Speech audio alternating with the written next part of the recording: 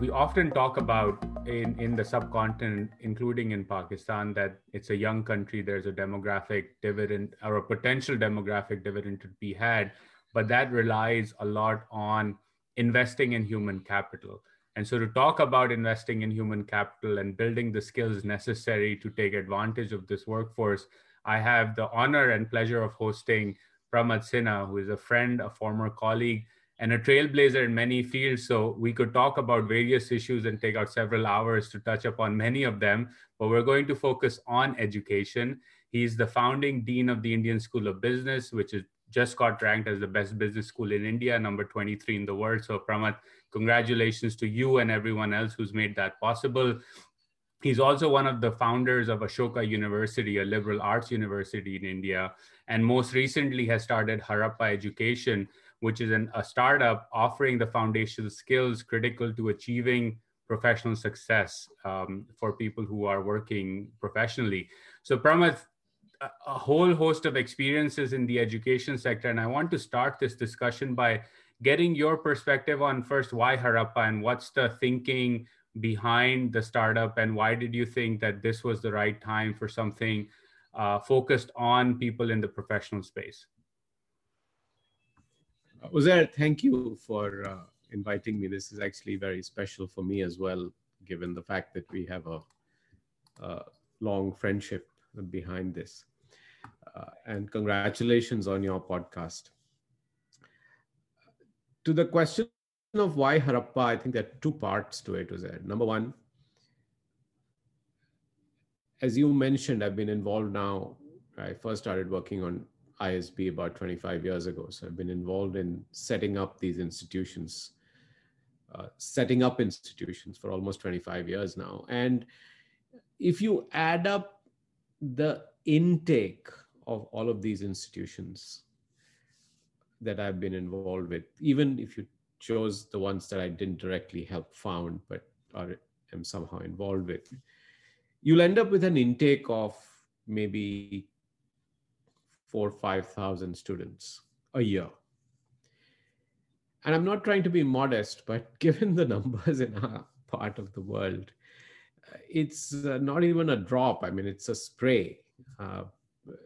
The total enrollment almost on a annual basis just in India is about 10 odd million students. And that's only going to double over a period of time. So my point was that I was starting to see the futility in some ways of setting up these brick and mortar institutions that benefit a few people. And I was wondering, how do you scale this? And obviously, ever since technology arrived, I have not gotten into the pros and cons of online learning, but literally said, hey, this is the only way. Forget cons. This is all pro as far as places like India are concerned. So one was just to cut a long story short, about how do you create high quality education at scale? Now, the idea of the Harappa content came from the fact that as I was starting to think about scale and technology, I also was watching what Coursera and edX and many of the players in India who are very famous now for their large valuations were doing. And I wanted to do something that wasn't competing head to head with them, but not just that. I also wanted to do something that I felt passionately about. And I wanted to take on and if I may say somewhat pretentiously, at the risk of being sounding pretentious, something that was a kind of an unsolved problem and a bigger challenge. And the biggest unsolved problem, as you know, that we have, not just in India, but around the world, is that formal education has not solved the problem of employability completely. We've veered from being not relevant at all to professional jobs and so on, to being completely focused on jobs in education, to now becoming irrelevant because you're so stuck in the past that the jobs of the future and the fact that the 21st century requires you to constantly change jobs and change professions, that we've lost this agility that you need people to have if you're going to survive in a world that is changing so fast.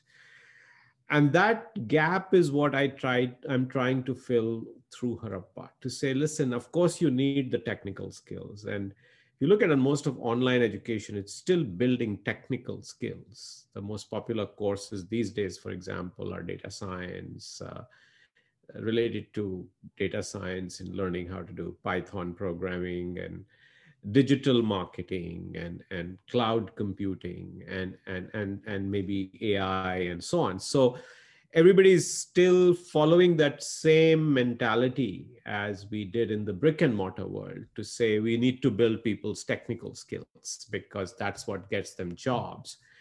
And that's fair enough. And you do need that. And I'm not throwing out technical skills. I'm a trained engineer from many years ago.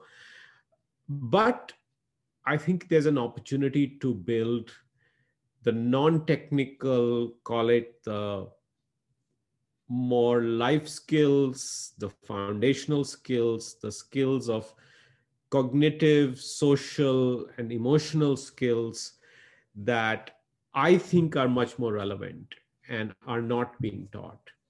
So on one hand, you're filling that gap. And on the other hand, you're trying to do it at scale. And that was the idea of bringing this together under what I'm calling Harappa. So this idea about jobs of the future and the gap, right? That's a big one, and it shows itself up not only in terms of those with the technical skills that enter the workforce and quickly realize that pure technical acumen in most jobs will only get you so far, but you need the softer sides of the skill set that you're trying to solve for. But also that in a world where so much is going to be disrupted so rapidly, you need to be creative in terms of how you think about the world and problem solve differently, and that is critical to growth.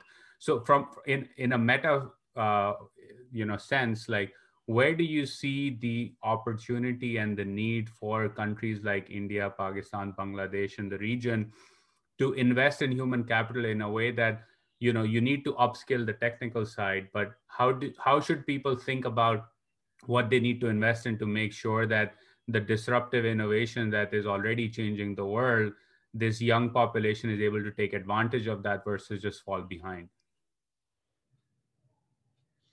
So I'm not suggesting that I have the answers to that whole question, but I do think that we have to unshackle, for one, our formal education system, because it has become, as you know, much more and more with time. And I completed my formal education in India well over 35 years ago.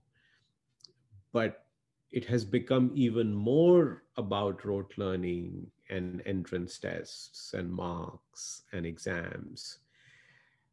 And that is really limiting. I mean, all of the research around education, whether it is school education and college education, suggests that the real creativity is unleashed. The real innovation happens when you allow people to choose what they study and what they research and what they work on, as well as get them to work on real problems where they can then play with the problem or wrestle with the problem and learn through the problem and apply and then see their creativity come out. I think we are all creative.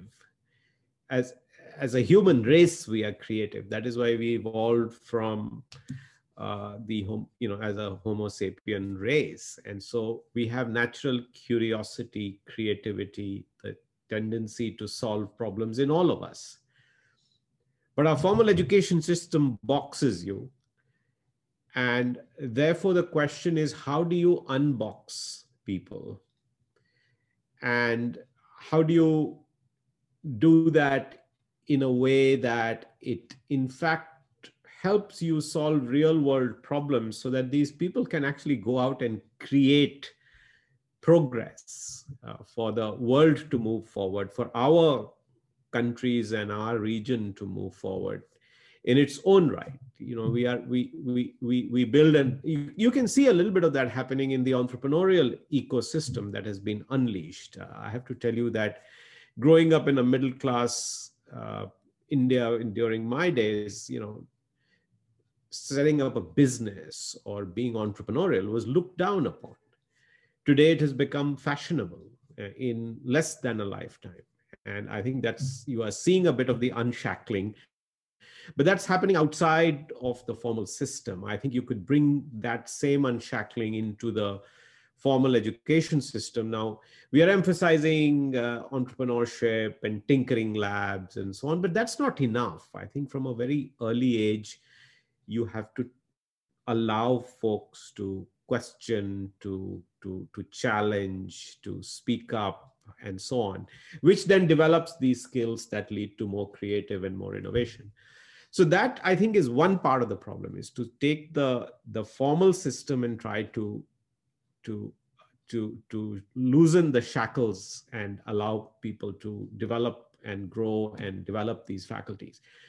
But the other big challenge, Uzair, is that we are not bringing enough people into the realm of high quality education. And forget high quality, just in the realm of education, at higher education levels, the gross enrollment ratio in India is about 26%. So 1 in 4 of the relevant age group is going to college.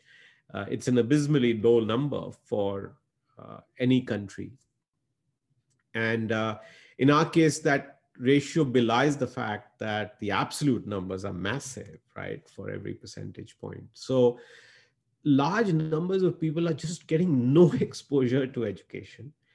And even the 26% who are getting exposure to education are not getting very high quality education. I think we all recognize that. I think there's widespread recognition now in India for at least a decade now that yes, we might have expanded access quite substantially, and we continue to do that, but we just haven't been able to raise quality. In fact, we have sacrificed quality in trying to drive access. So much less make them innovative and creative. We are not even providing education to students and equipping them. So I think you have to approach both these, solve both these problems and do them in a creative manner. If we were to take the creativity point further, the truth is that old models, I'm convinced, of education will not work to solve these problems at the scale that we have to attempt to solve these problems. And I think we haven't yet had the courage to really challenge and say, what does the solution to this look like in the future? So for example, Uzair, if we are talking about learning becoming a lifelong thing, then what is the relevance of an undergraduate or a postgraduate degree? Now we are tinkering with fluidity of credits or creating credit banks so that you can do a few courses here, accumulate, and few courses here and accumulate. But if you really extend that argument, but then that credit accumulation should be through your lifetime. And maybe somewhere along the way, if you want to convert X number of credits into a degree or a badge of some sort, that, oh, now you're an MBA because you did so many of these credits. That can happen whenever, but the focus is not on the 2-year MBA. The focus is that you're constantly learning. And I do think that that is what is required. But it's because we are working forward from the existing model in an incremental manner, it'll be ages before we get to that point, even though we know that we have to do that, right? So I think fundamentally looking at the education system as something that there's an opportunity to create something completely afresh, given the challenge as well as the opportunity you have. I mean, 25% of your people are not educated. So, hey, might as well give them something new or different, right? That I think is the opportunity, and that's how we have to look at this opportunity. I think the continuous learning part is super important. As you were saying that, I was thinking about my own undergrad, which was in economics and finance, but with a minor in computer information systems. I learned JavaScript and CSS and HTML, never used it for a day of my life. But in one of my jobs, I had to teach myself Python to automate certain tasks that were mundane and were not fun at all. So it was nothing the work required me to do. I did it on my own, but there was no way for me to capture that as a growth on top of my information systems minor, right? I know it, I can talk about it. I haven't used that skill in a number of years, but it's not a formal thing that the way you described it. And I think that's very important, right? Because the way of in the speed of innovation is that you can learn something today that might be irrelevant 4 years from now, from even a technical perspective.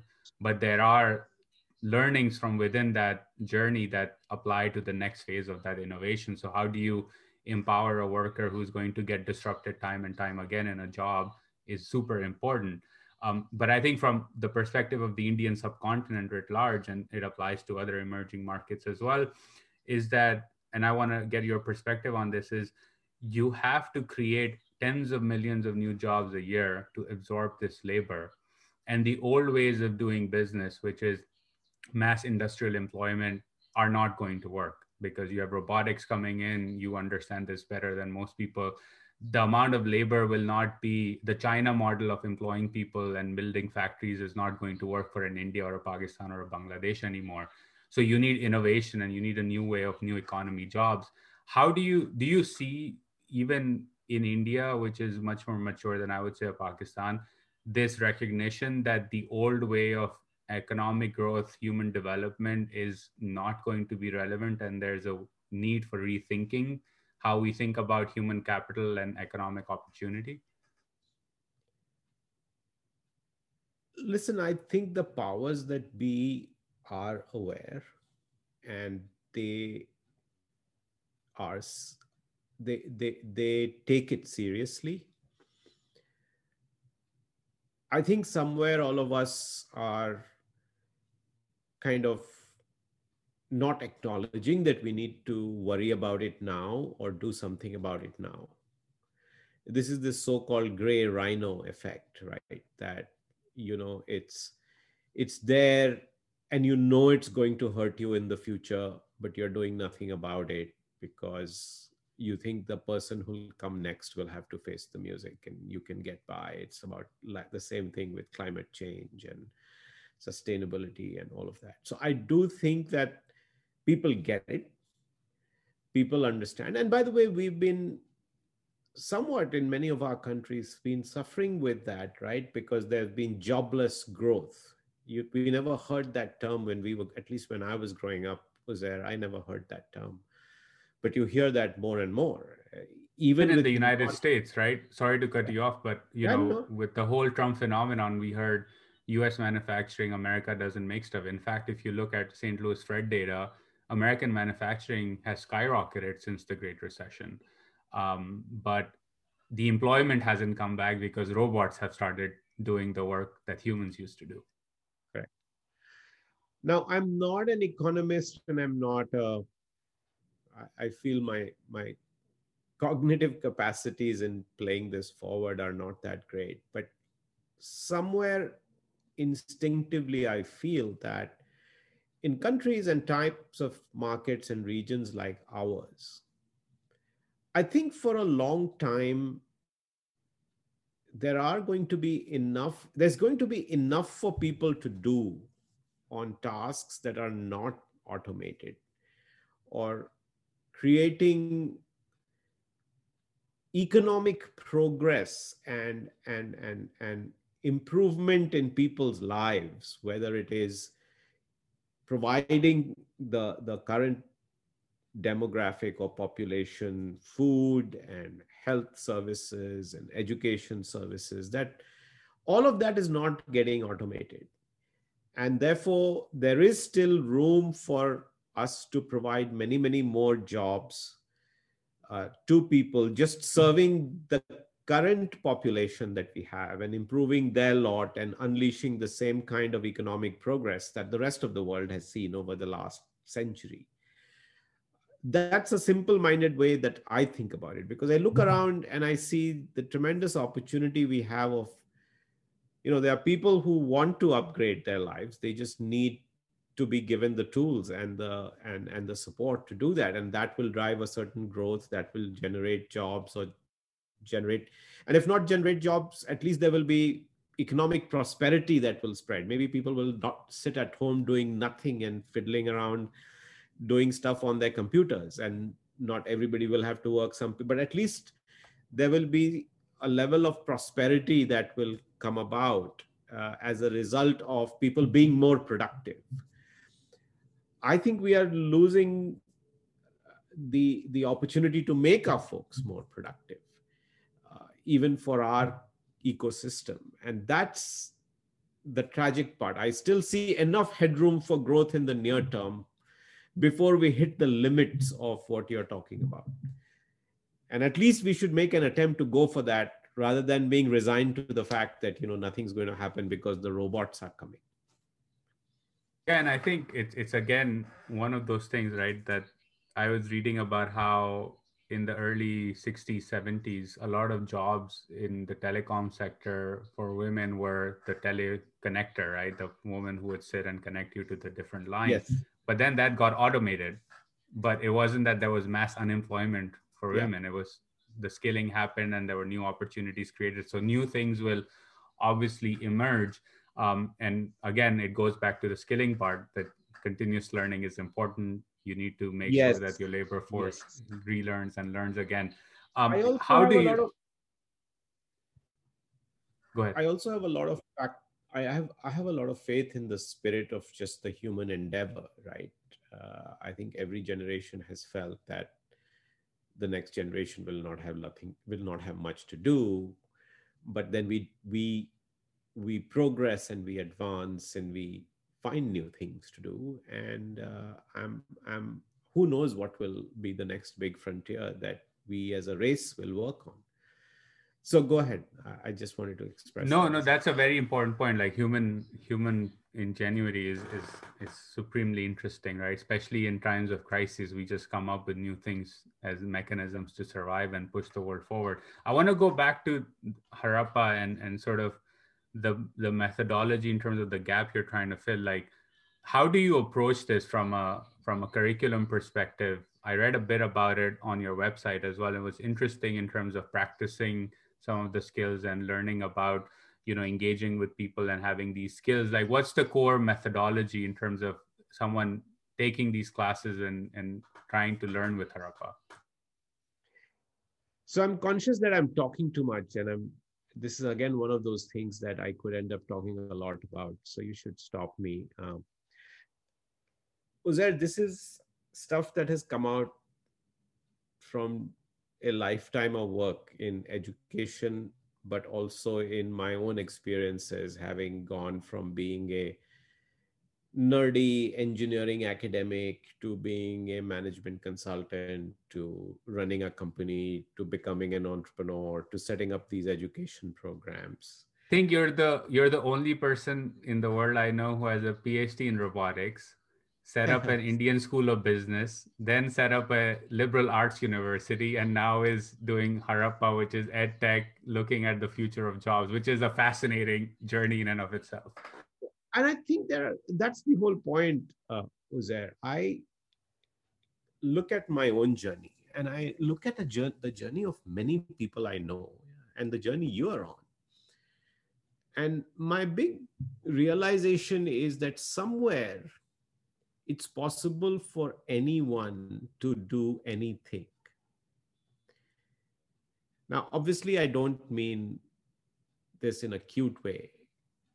I don't think if I may, you and I are ever going to play cricket for our countries, right? You think I can't start IPL or have an IPL contract? Might be hard. Pakistan Super You, League contract and then you, NBA. you could start a league that I think you can do, and I wouldn't put it past you. And that again supports my point that you can do anything. But I doubt if you will actually go play at this. And this, not to trivialize it, but there are some limits to what we can do. But if you were to kind of prescribe those limits, then within that there's an astounding number of things that we can do. Like, who would have thought that I would be sitting here and you would be introducing me as a guy who's setting up educational institutions, right? There's no job description or profession like that. Right? Now, if you then examine that thought that anybody can do anything, or that people can go from doing something to doing something completely different that they couldn't imagine, what is it that allows them or enables them or gives them the wherewithal to do that? And that's something that I've been thinking about for a long time. So that's where Harappa comes from. And there, at least the way I think about it, is that the one thing that I thought makes people capable of doing that is that regardless of what problem you are asked to solve, even if you didn't have any prior knowledge, training, or experience, what do you need to be able to solve that problem? Because ultimately at the workplace, or ultimately in any professional journey or career, what people are really expecting from you is the ability for you to get things done. And they want to do it with you hassling them very little. They want to be able to say, hey, can you just start a podcast for us? We don't know what really we know to do, but you know what we do as an organization. Everybody's doing podcasts. So why don't you go start a podcast? Now, you can't turn around and say, well, tell me how to do a podcast, or what do you want me to do, or tell me more. People today expect, hey, I've told you to go do a podcast. You broadly know what I do. And so just go make it and bring it back. In the job description, the bullet point is need a go-getter, right? That's what you're describing. Exactly. And so the question is, if you take that as a go-getter, what does a go-getter bring? And that then gets down to what we are trying to do at Harappa. So I have come to the conclusion in my life that the go-getter needs to kind of broadly do 5 things, or have 5 what I call habits. And these are things that you develop in over a period of time, which you kind of do instinctively without realizing that you're doing it, because this has become really an automatic response. It's part of your judgment, your decision making, and how you interact with people. So the first thing is how you think about information or tasks that are presented to you. And so how you shape your thinking. And people have talked about mental models. We talked about creativity. People have talked about learning how to learn, which we talked about earlier, which is the 21st century skill. So all of this falls in the bucket of how do you think. The unique thing which I have introduced, or we have introduced in that, is how you think about people is not something that people talk about. So right now, as your audience is listening to me, they're saying, who is this guy? And is he believable? Is this kind of real? What is he talking about? Is he making sense? Should I listen or dismiss him as a flaky guy, or he's got something going on here, right? So you spend a lot of your time thinking about people, but nobody teaches you how to judge people or think about people. So I think that think part is a very big part of, I think, what we need to develop throughout our lifetime. The second is then applying that thinking to solve problems, right? But problem solving, when I learned it at McKinsey, was much more about, how do you define a problem, structure a problem, synthesize is the solution and so on. But in real life, it's also about, hey, there are multiple solutions to a problem. And so the question becomes, which of those do you actually implement? So that decision making becomes very important. Judgment becomes very important. And execution becomes very important. And nobody teaches you that. So that's and one. it ties back to the first point, right? That you're talking about, how do you think about people? Because the person you're proposing the solution to, their understanding or analysis of what you're proposing and their acceptance of that is critical. But a lot of times when we make strategy solutions, that's not even part of the picture. And so if Yes. the person making those decisions, implementing them, doesn't really believe in them, it's a failure. You can be the best solution in the world, but it'll fail. And we face that as consultants all the time, right? We think we've come up with this brilliant answer because we did all this brilliant analysis and information gathering. But the truth is that the other person just doesn't buy in. And so it's all wasted. So this is what I bucket under cognitive skills, right? And I'll tell you, I've broken it down further, but think of those as the two important skills which are associated with cognition, thinking, problem solving. The social skills are much more about how do you engage with the world. And this is not deeply insightful, but as you know, you have to admit that in most professions, in almost all professions, you can't work in isolation anymore, right? Even if you are an individual contributor, to your point, you have to convince other people, you have to engage with other people. If you're a researcher, you have to raise funding and so on. So then you need to learn how to communicate. And I think communication is a big pain point everywhere around the world. So I think that constantly needs to be honed, and communication is about listening and perceiving and interpreting, but also speaking, talking, and having presence, right? Sometimes people may not speak the right language, but they are able to carry themselves in a way that is inspirational and so on.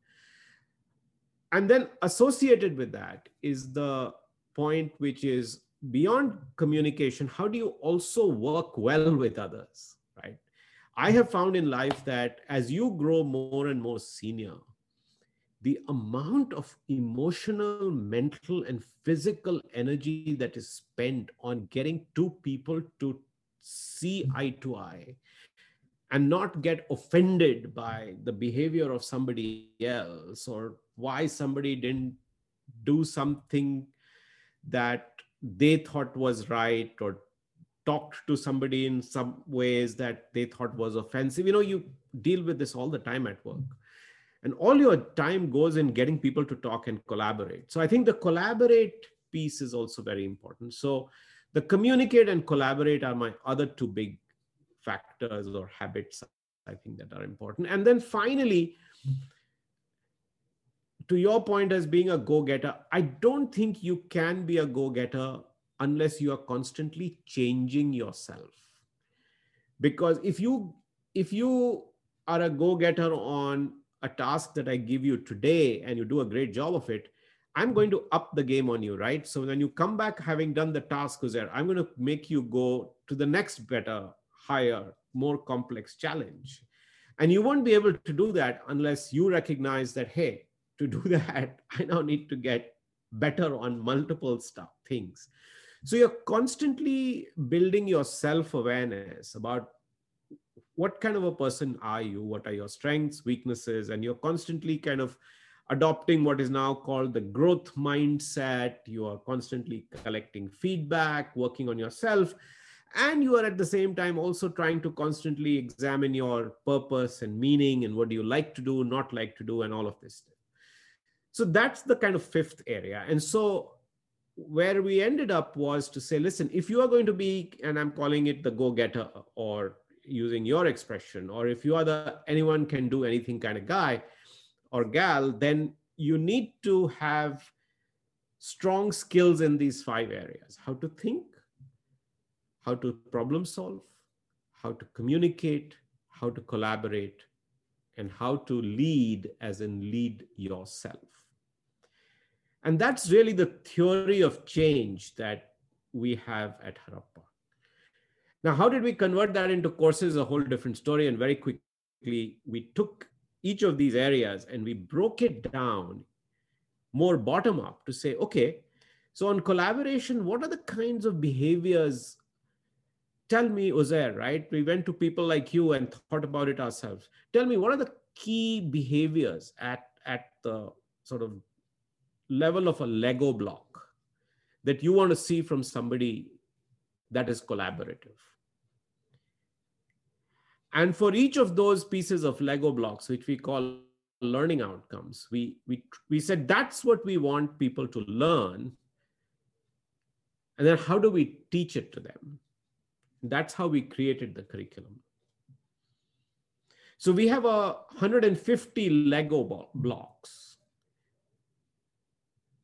which are really the behaviors that we want you to demonstrate and exhibit at the workplace, for which we've created the content, which is our courses. Now, you don't see all this detail because as a consumer, I want to make it much easier for you. You know, when you eat something, you're not looking at the ingredients of it, but that's the science behind what we've done. This is super fascinating. And as you were explaining that, I was like, you know, a lot of particularly desi parents try to say video games are terrible. I think video games are a great tool for learning all of the stuff you mentioned, because essentially there are 150 blocks and you get certain skills as you move along the way that have to be taken up. And I was thinking about this video game I'm actually playing these days, that I get to a certain level and then I have to go find 5 other skills through missions that give my character that, and then I'm able to finish the final mission, and so on and so forth. So it's very similar to that. My question on that is, so you have these blocks that you're teaching people. How do you then measure whether they've actually internalized the lessons that are being taught to them? Like, what is, you know, it's online, so I'm just curious, like, how does this work in terms of knowing that Uzair's taken 85 of these lessons and he's you know, good for them? So what we do, Uzair, is that we obviously run assessments, and we collect feedback both from you, and more importantly, now we have started to develop a tool where we collect feedback from your coworkers to see whether Uzair has started to speak better or not, and is he adding more value at work? Has he become more of a go-getter? Has his confidence gone up? But more specifically, what we do, Uzair, is that before you take our course, we give you a pre-course assessment. Now, granted, this is a self-assessment, but in these kind of skills, you can't cheat. So we do a self-assessment. And in the self-assessment, we ask you to respond to situations. So it's a little bit like the GRE, GMAT tests, which are kind of that test your thinking, right? You present a situation and they kind of make you think through, and the options are somewhat confusing. So you really have to apply your mind, right? So that assessment methodology and science is already there. And we have all these 150 Lego blocks, right? So for each Lego block, we create a pre-assessment, and then we create a post-assessment. So I can see whether you improved between the first, when you came in, and now that you are done. Now you'll then turn around and say, well, I know about this stuff, but that doesn't mean I'm applying it.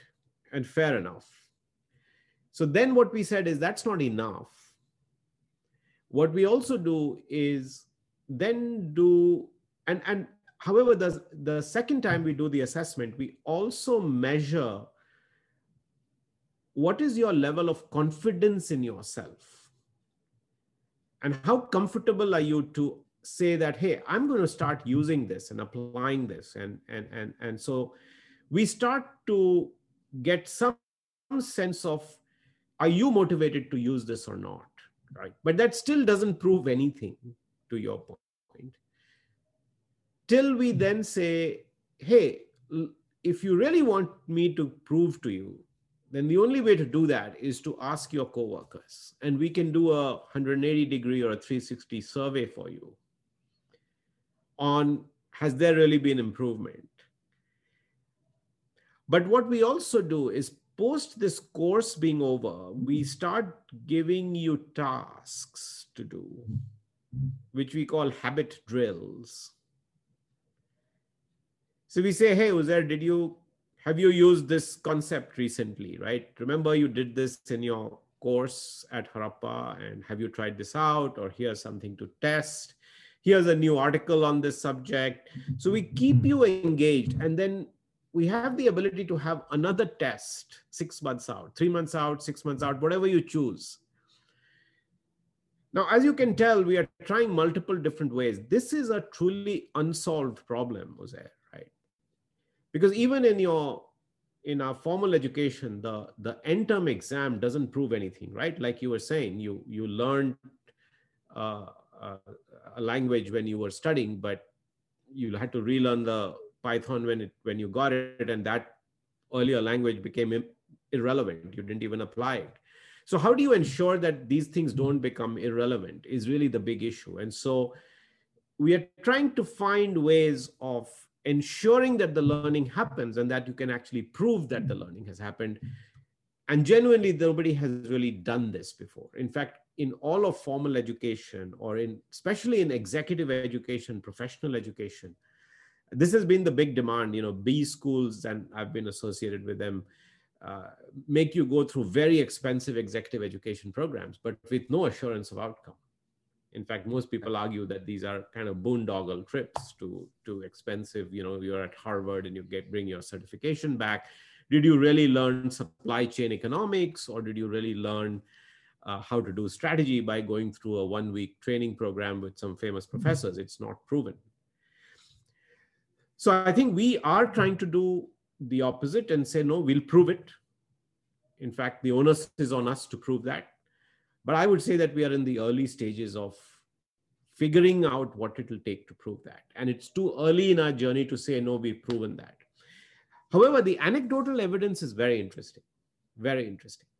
And I can talk some more about that later. But I would say that it is possible to measure.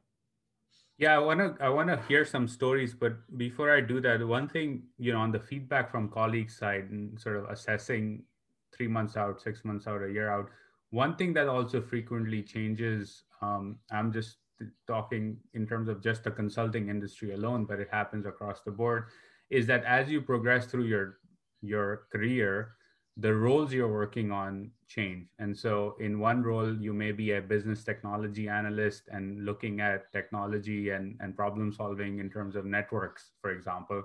And then the project changes and now you're a consultant manager who now has to do a lot of strategic thinking. So are you also then mapping what blocks are needed for which types of roles to make sure that, hey, I know you're weak on these 50, but given where you are in your journey, you need to invest in these 15 for now?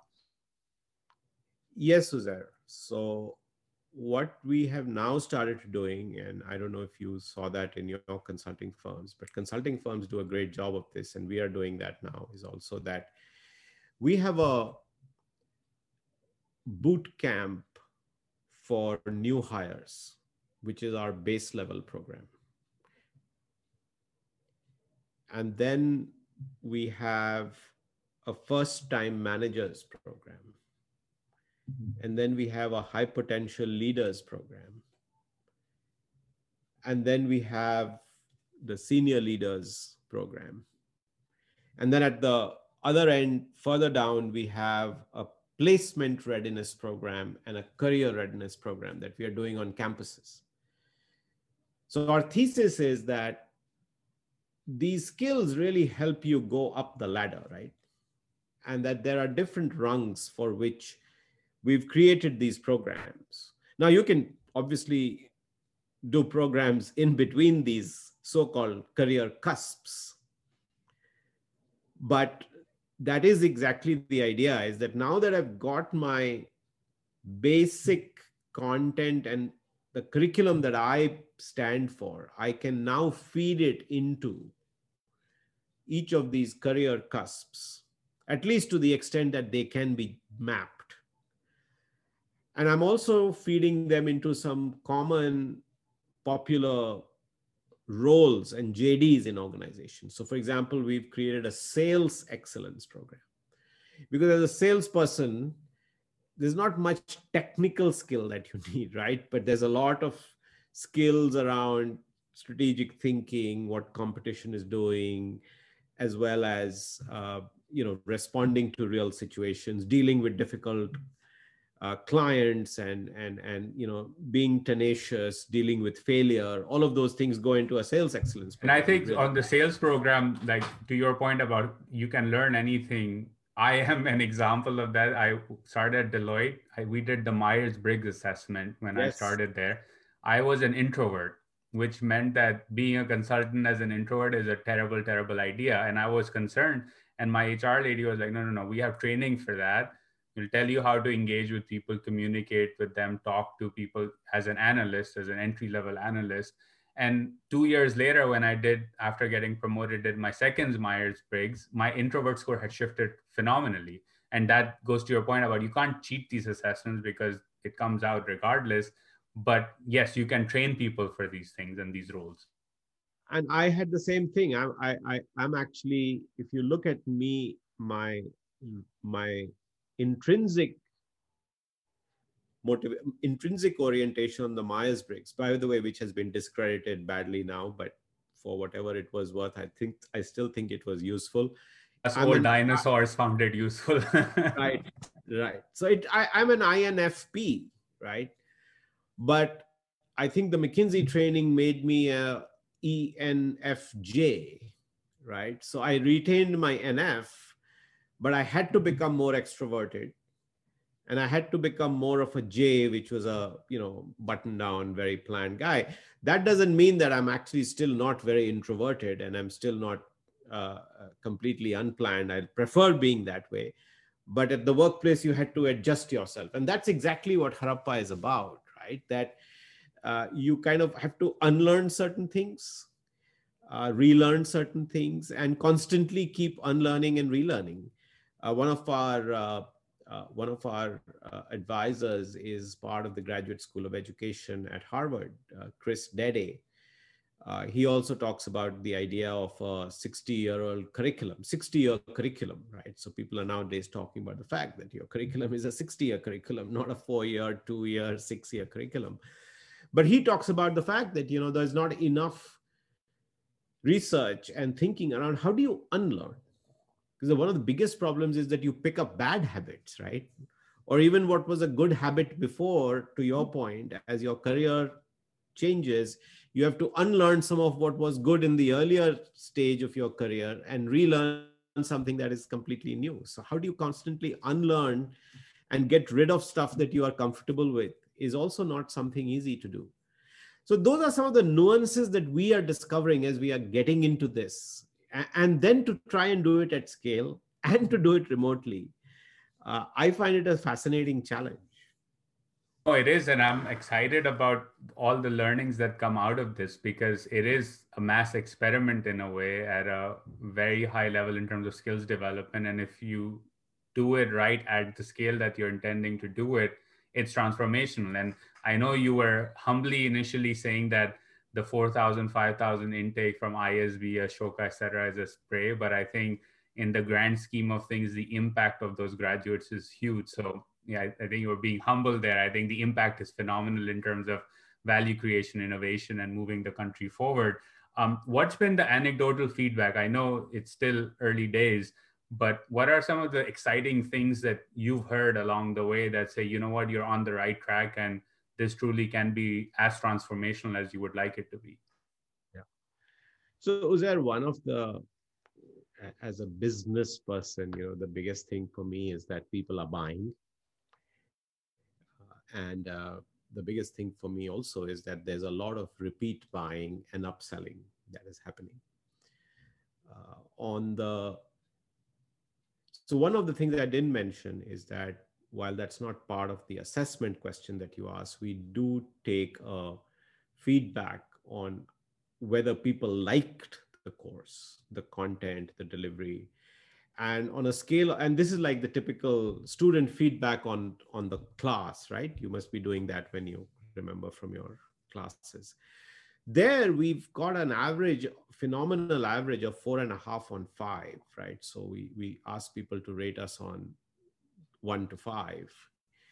And again, not to boast, but consistently our courses have been rated on average about 5. And at this point in time, roughly 60, 70,000 units of our courses have been paid for and completed, right? Wow. So the rating is at phenomenal scale. Yes. So that I can say safely that we are doing something right from a people feeling good about what they're taking. Still doesn't answer the question that you said. Did they really learn? Are they going to apply it and so on?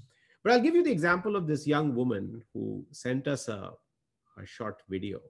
And this captures exactly what you are asking. Now, she's a computer science student at situated in a remote university in what would best be described as a third-tier town, right? In fact, this is the only university there for miles. And now she doesn't speak English very well and is clearly small town, rural girl, smart, studying computer science. Now, one of the things we teach in our speaking course is that, listen, you may not know English, and that's okay. Because, Uzair, you and I have met people from all over the world. They don't speak perfect English, but they are extremely articulate and very clear and very inspiring in communicating and engaging and problem solving and doing all of these things. So we don't want so on that note, I got a meme this morning about a celebrity who was basically the caption said, you don't know what it's like to translate every single word in my head before I say it. And I actually sound very smart in Spanish. It was like... Exactly. Well said. So this woman took our course. And remember I was describing you the Lego blocks and the outcomes. So one of the Lego block outcomes that we do is to say that, hey, to really engage people, the one big skill or learning that we found is Aristotle's Appeals, which he talked about 3,000 years ago. But the fact is that, I did not know about Aristotle's Appeals till, say, somewhere during the Ashoka period, which is my involvement in Ashoka and liberal arts. And most liberal arts students have not heard of this, right? But 3,000 years ago, Aristotle taught people that there are 3 elements in any conversation that really make it engaging: logos, ethos, and pathos. In fact, in the story I'm telling you right now, there's logos, ethos, pathos. And that's why you're kind of waiting to see what I'm coming up with and so on, right? I'm talking about this girl who doesn't speak English in a small town, right? Logos is logic, which we use a lot. We all do. People like you and I particularly do that. We convince people with sound, logic, reason, evidence, facts. It all needs to come together. It can't be logical gaps. Ethos is your credibility. So this is like, I've done education all my life, 25 years, been involved with ISB. So you are then saying, okay, this guy is saying something, it must be meaning something. And pathos is about showing emotion and connecting and, empathy and just the feeling. Now, she said, oh, I've discovered the magic of logos, ethos, pathos. And let me tell you how I use it. So, my dad, if you ever want something from him, you have to be very logical. Because if he wants to say no, nothing will work with him. So with him, I know I have to use logos. And with my mom, pathos works beautifully. Now, suddenly you see that we didn't tell her that. We didn't teach her that. And maybe she cheated and read about it somewhere. I don't know. But if you hear her talk, she's got it. She's got it. That, I can use these tools. Now, imagine a 20-year-old learning this. Do you think her communication and her impact is going to improve? It already has in the way she talks about it on the camera. So I think that's one thing I'll tell you. The other thing I'll tell you is that we are doing our Harappa courses for a very large public sector in India. And I actually know this company very well for other reasons. I work with them and so on. So I was a bit skeptical that, these are hardened managers who are in their sort of 40s and 50s. And we've had phenomenal results there, right? In fact, our completion rates have been almost 100%. Because people are saying, my God, we didn't know such things existed. Nobody told us. It's so long since we learned something like this, right? And then they say that हमने तो साहब एक ही दिन में सब कुछ कर लिया. I sat for one day and I finished everything, right? I couldn't binge stop. watching Harappa courses. Literally, I just exactly thought that, and these are very simple-minded people. I don't think they would feel guilty binge watching a Netflix show, but they don't feel guilty binge watching a Harappa course because they are learning, and they're saying that, why did somebody not teach me how to give and receive feedback when I was young? You need that stuff when you're in your 20s, in your first job, where you need to learn that, hey, if somebody gives you feedback, it's a gift. If you made a mistake, it's a learning opportunity, right? Instead of me feeling guilty and, feeling insecure and defensive and having an imposter syndrome and being low in confidence, if only I knew this, I would have looked at the whole world very differently. I actually met with one of my colleagues in the US who's become the dean of this big school at an Ivy League university. And he was saying, what are you doing? And he was like, there's a certain disdain sometimes the true blue academics have for what I'm doing, right? They're skeptical about online, and then you're teaching people this floozy stuff. What is this really? So I actually played that module on giving and receiving feedback to him. And this was over dinner, right? So, and on my mobile app. And then he started saying, my God, this is so helpful, because I really struggle about giving feedback to my faculty colleagues. And this makes it easier. This is like an engineering model.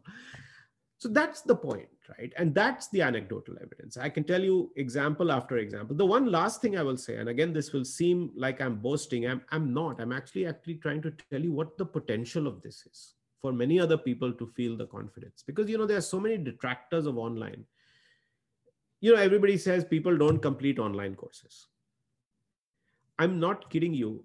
In our corporate and institutional segment, not the consumer one where we just sell it online and anybody can buy and so on. There, the completion rates are relatively lower.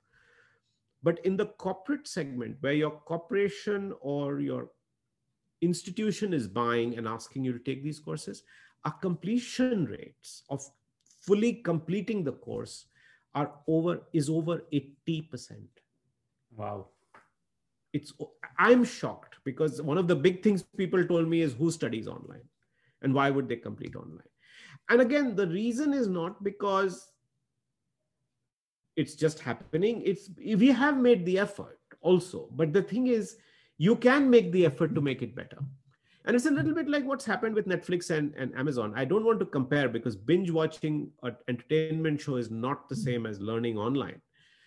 But at the same time, it's a little bit like, if you compared our old fuddy-duddy public broadcasters, or even the first batch of TV channels in entertainment that came, to what is available today, there's a difference of night and day, right? And I think that's what's happening to online engagement and online quality as well. And that's just going to keep growing in leaps and bounds. Some of the stuff that people are doing online is fascinating. I'm actually taking courses online now in philosophy and psychology and subjects that I never got a chance to study. And I can tell you, they are amazing in terms of quality and engagement. Of course, you have to be self-motivated to do that. No, I think it's changed a lot, right? Like in grad school, I remember we were taking a security studies class studying World War II. And more than read the books and the readings, I listen to a podcast. It's called Hardcore History. Phenomenal storytelling. I learned so much more about the war than I did from the books because it was engaging content. And similarly, I'm not going to watch Sanjeev Kapoor make Indian food because it's not my generation's thing. But I will go on YouTube and watch 5 videos of how to make some sort of nihari or halim or whatever because it's entertaining and I get to learn, right? So it's changed because of that. And just to extend that also, Uzair, I come from a family where my father and my grandfather were all Hindi writers, and my father and grandfather started a Hindi magazine 70 years ago, which I've been publishing in the print model. Just using the pandemic, I started exactly this kind of conversation between one of our writers and an anchor. And we do this every Sunday. Just after about 10 or so episodes, if you actually just look at the live viewership and the recorded post event viewership, we've just crossed 100,000 views on these videos. Now, I always had this thesis, but I hadn't really run it because people are not reading Hindi very much anymore. And I'm not sure that probably is true for Urdu as well, but they love listening to it. And so we are now doing a radio show, which is like a podcast, just the audio podcast. And again, that's very popular because people just love listening and learning that way. So what's also happened is that I'm giving that as an example, but like you were saying, learning can now happen in so many modes. So on our courses, we have voiceovers. So if you don't want to watch, and there is some criticism, there are some people who say we are just tired of watching videos, right? You don't have to watch the video. You can just listen. And there's a lot you can pick up by not having to visually see, but just listening. So I think there's multiple modes where you can cater to the learner. And of course, there's all kinds of other conveniences about timing and form and so on. So now we'll get into some of the generic stuff about online. So I'll stay away from that. But it is very exciting what you can do. And I think I'll conclude with this and ask you the final question, but if the journey is going to be continuous throughout your life, then the modes of delivery have to not only evolve, but have to be varied, right? Because someone who's getting on a plane for an 18-hour flight may want to just listen to the class. Someone may want to download it. Someone consumes it differently. So I think if you're going to do it at scale, the way of intaking that information has to be diverse as well, because people's preferences will be diverse. Before I let you go, this has been fascinating. I've learned a lot, and I think what you're doing is phenomenal. So you scale it up, you solve this problem. I think it's going to have a transformative impact, not only on India, but I think around the world. And I know you're an avid reader, so I wanted to let you go by asking you, what are 2 or 3 books that you've read either recently or in the past that have deeply influenced you that you recommend people pick up and read? This can be any book. Any book, any topic.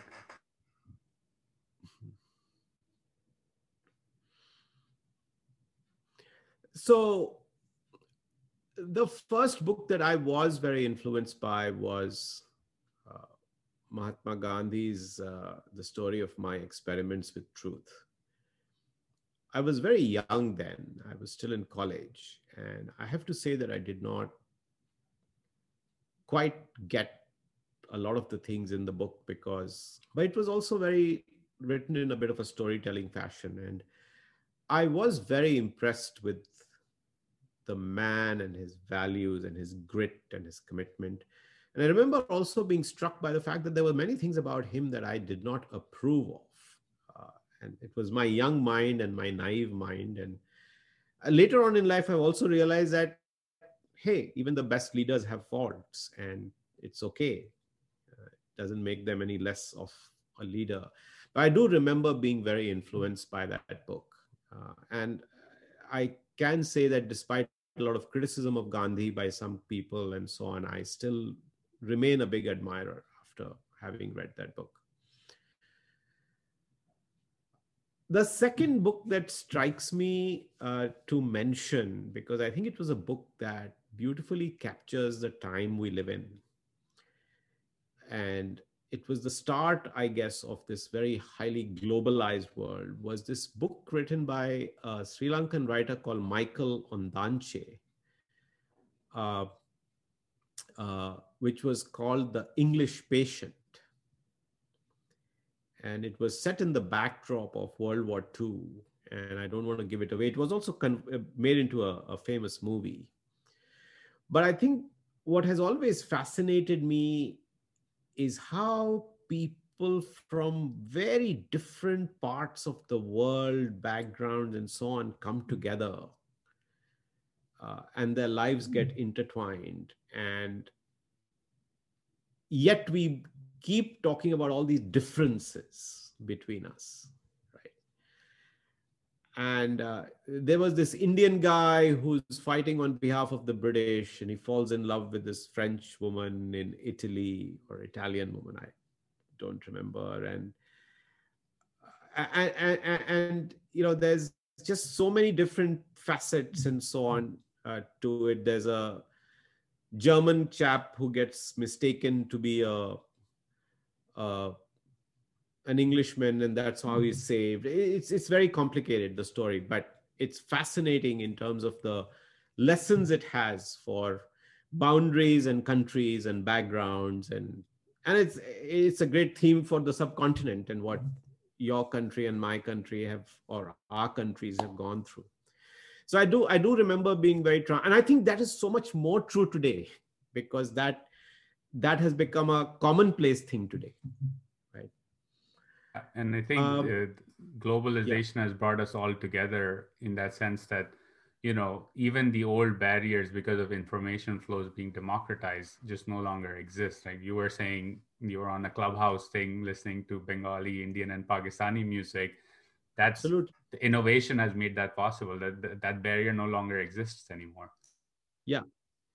And you know, today I was listening to Zeb Bangash, who I heard on Coke Studio, and I don't really know where she's from. Maybe she is from Pakistan, and probably is, but I don't know where she's from, where she lives, how she's singing, what, you know, her background is, but I just enjoy her music. A third book that you want me to talk about. I think the third book, is it okay to talk about a very personal story? My grandfather is one of the people who is reputed to have written the first ever story or short novel in Hindi. See, Hindi became a formal language in the early 1900s. Till then, it was the subcontinent really had Persian and Urdu and Braj Bhasha and Khadi Boli and so on. And Khadi Boli became Hindi. So there's a lot of discussion about who was the first ever Hindi writer, right? And he wrote a short story that he became very famous for while he was still in college. It's called Kano Mein Kangana. So you know what a kangan is, right? The bangles on the wrist. And this is a story about a little girl who's not a little girl, but a girl who is very innocent in the forest, who's presented with a pair of bangles, and she doesn't know what to do with it because she's never had these, and she starts to put them on her ear. And then the story goes from there. And I've been very struck by that story when I first read it, because there was this notion of, and it's a very feminist story. And this would be written in the 1910s, right? So the second decade of the 20th century, in the interiors of Bihar, which if you were to read today would seem like an extremely empowering story about a woman who came from the forest, effectively. And so I think that had a pretty, I couldn't imagine, I still can't imagine how he would have written that story at a time like that, right? I mean, I can, but, not to discredit him, but it's remarkable that some of these sense of fairness, equity, has been always there in, I think, human beings. I think we've kind of just distorted it over time. I'm not a big business book reader, so that's why I'm not giving you the typical, but I do know that there were many books that I read in preparation for my McKinsey interview and so on. But those are the 3 books that came to mind since you asked. No, these are fantastic recommendations. And I think the story of the girl who puts bangles in her ears, I think sums up this conversation as well, because if you allow young people to be creative and innovative and not be boxed in that the bangle must be worn on the wrist and not the ears, you lose a lot of, creativity, and the world is a poorer place as a result of that loss. So, and the story was really about that loss of innocence. Yeah. That story captured. So I think it sums up our conversation as well. And thank you for these recommendations, and amazing work. Thank you for sharing us your journey and all the work that you're doing with Harappa and beyond. So wish you all the best. I think as this experiment unfolds and you have more data, we'd love to have you on again to see, how has that spray now converted into something at scale that is the goal. So thank you, Pramath, for joining us, and hope you have a good rest of the evening. Thank you, Uzair. The one thing that you didn't realize or didn't bring up is that Harappa is now in Pakistan. Yes. And so you have to help me take our courses into Pakistan. That is a goal. We should do that. And I think that's, again, another interesting part of the journey, right? The namings have changed in terms of, you start with Indian School of Business, Ashoka, Harappa, so you become more liberal arts in that sense as well, which I think is great, because we need to own our own heritage and go back to the time when the subcontinent was the learning and economic heart of the world. And I think it was done in the past and can be done again. The area, if you really study what they were teaching and doing at Takshila, which was right around that region, it was amazing. People were coming from all over the world, and students had a choice. They could study all combinations of subjects, from astronomy to medicine to languages to religion to Buddhism. And by the way, this is all documented, so this is not some imagination of mine. I've studied and read it about, but that's for another podcast. Yeah. Thank you so much. It's not fake news. Thank you, Pramath. We'll chat again soon. Take care. Bye.